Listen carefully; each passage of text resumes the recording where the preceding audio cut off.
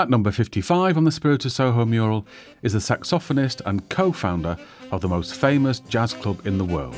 You may have heard of it, it still bears his name. It's Ronnie Scott. Born into an East End Jewish family in 1927, Ronnie Scott began his musical journey playing the cornet, but soon switched to tenor sax and was playing professionally in various small bands by the age of 16.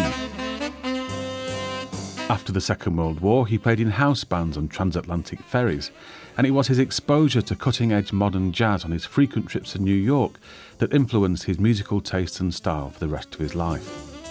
In 1959, he set up a club in an empty whitewashed basement on Gerrard Street with fellow saxophonist Pete King.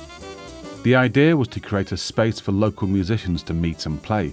At this stage, union rules prohibited American musicians from playing here, but when that rule was dropped in 1961, Ronnie and Pete were soon able to attract top American talent to their pokey cellar.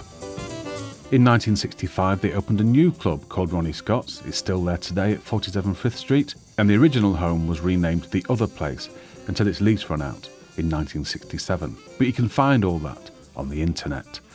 So to hear some personal memories about Ronnie Scott, I got in touch with Barry Fantoni. Barry is a musician, author, painter, and the satirist who created E.J. Thrib for Private Eye. He's also a former TV presenter, cartoonist, playwright, and more besides. And as one of the early writers on Private Eye, he was a neighbour and friend of Ronnie Scott's in the 1960s. Barry now lives in Turin, so we were unable to meet at Ronnie's club, which is a shame. So I called him up on Skype. Ronnie's family lived quite close to my own in the East End, just on the kind of edge of Stepney. And Ronnie's family lived not very far away. They were called Schatt. That was the family name, Schatt. Yeah. And his dad was called Jack, but people called him Johnny. And then I was born in 1940 and Ronnie was born in 28, sorry. And so there was obviously a very big age difference. And so we didn't know each other as young men. But when we finally did meet, if Ronnie felt inclined, which wasn't often, we would talk about our life in the East End and what it was like early on. But his reminiscences of it were very different because he had lived through the war as a relatively grown-up child. Teenager, wouldn't he? Yeah. Whereas for me, it was all happening. I mean, we were bombed out the first time they dropped bombs, So in 1940, we had to go and move into the country. But so I didn't see London again until 45, right. At which time Ronnie was already working with big bands, trying to get work, playing the tenor saxophone, without, at that stage, really, I think, any idea of what he was going to do eventually. And it wasn't apparent to Ronnie until I think he met up with other like-minded musicians who wanted to play bebop, and not traditional jazz, not like acapulco and kind of banjos and sort of jumping up and down, jiving. Ronnie wanted to wear sunglasses and be cool and have a club and smoke pot instead of drinking pints of beer. There was a big difference between the traditionalists and the modernists, a bit like mods and rockers would be a good analogy.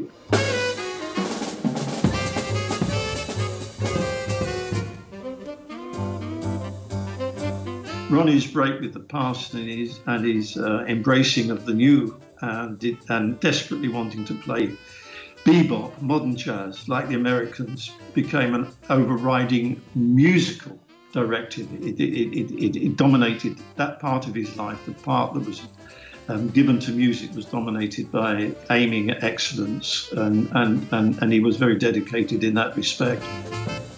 In one of your emails, you said that he was a much better player than he gave himself credit for.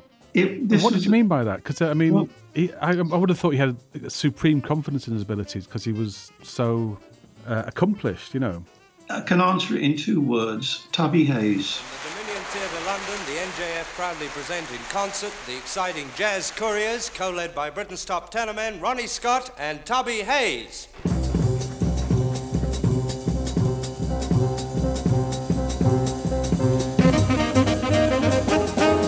Tubby Hayes, born in 1935, much younger than Ronnie, was a genius. The finest jazz musician, finest saxophone player, rather, this country has ever produced. And Ronnie formed a band called the Jazz Couriers with Tubby Hayes. So I can do a bit of counterpoint. So I'm going to go over to old J.S. Sparks' house and say, hey, J.S. Sparks, you want to join my band? Yeah. Every single day of my life, I'm going to think, I'm not going to write counterpoint that gets anywhere near this. And Ronnie thought that his playing was so inferior to Tubby Hayes that whatever he did would never be thought of in the same way. Tubby's working day would be, and it's important I say this because it is part of Ronnie's life as well. Tubby would get up at 5 o'clock, he would drive to Elstree, he would spend 4 hours working in a pit band playing, or orchestra band playing for a film.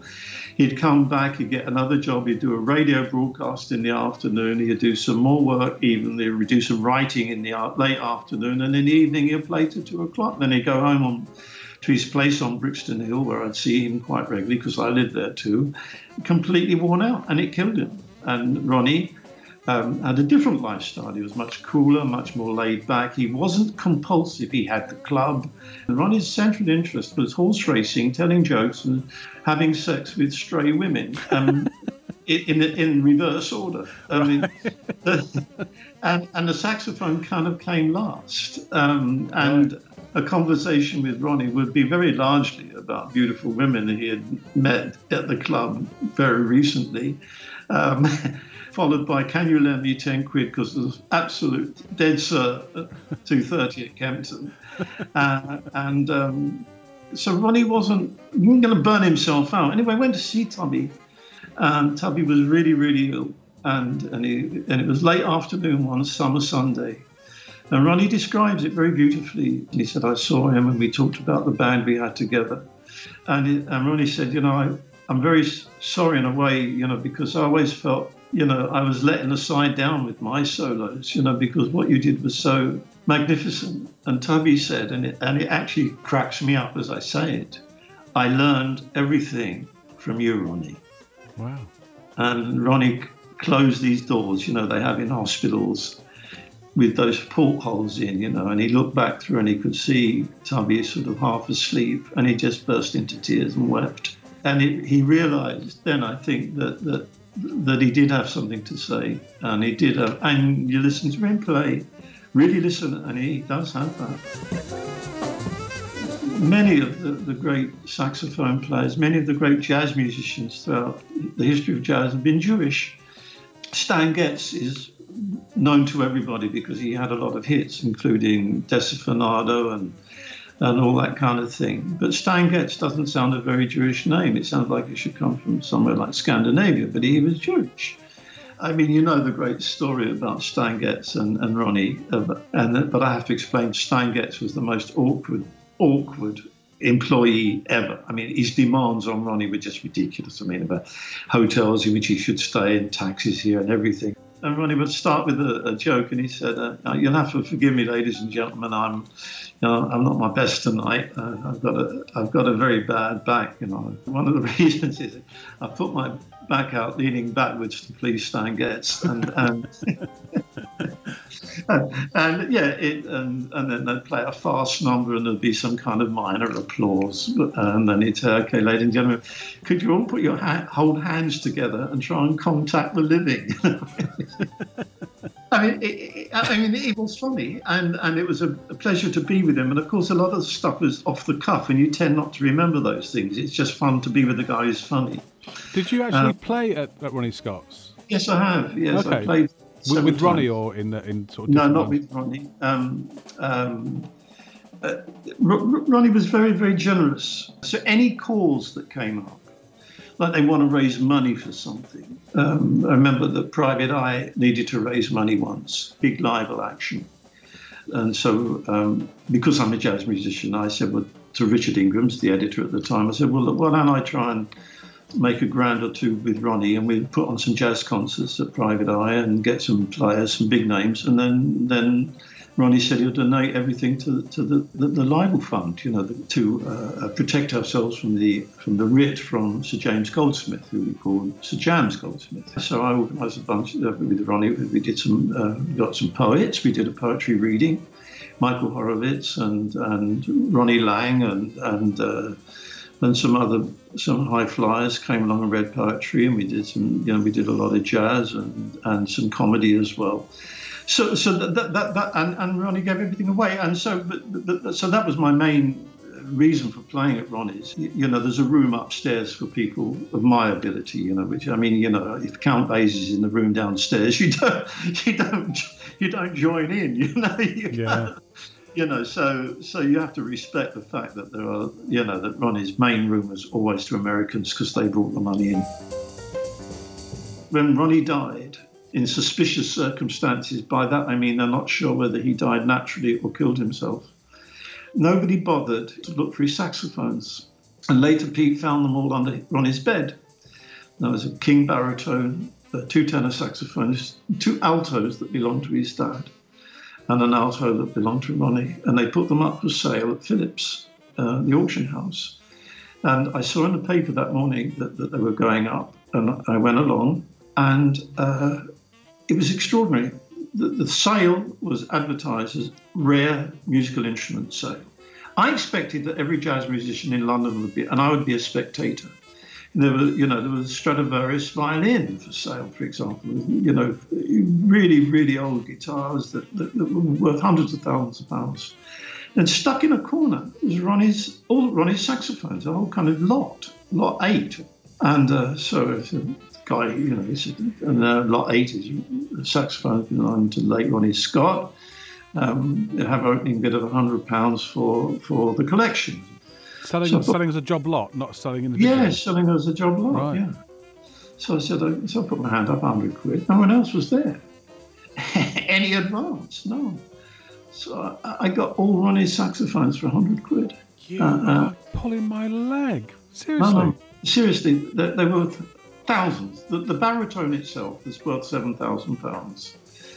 I sold the baritone to a friend, and it's interesting that Tommy Smith was runner-up of last year's BBC Young Jazz Musician of the Year. He's one of the best players in Britain, and I'm so impressed by Tommy's playing that I've bequeathed Tom Smith all Ronnie saxophones, and he takes them out on gigs. He's repaired all his father's saxophones so they're playable. And Tommy's dad, Steve Smith, runs a company called True Call, and he invented a system which stops cold calls coming into your home. And he's made absolute millions from this. And he brought Ronnie Scott's old jazz club sign. So when you go to Steve Smith's house, you see Ronnie in the kitchen, you see Ronnie Scott's jazz club sign, and you can hear Tom Smith playing his tenor. Wow. It's a weird story, man. And it's a very small world.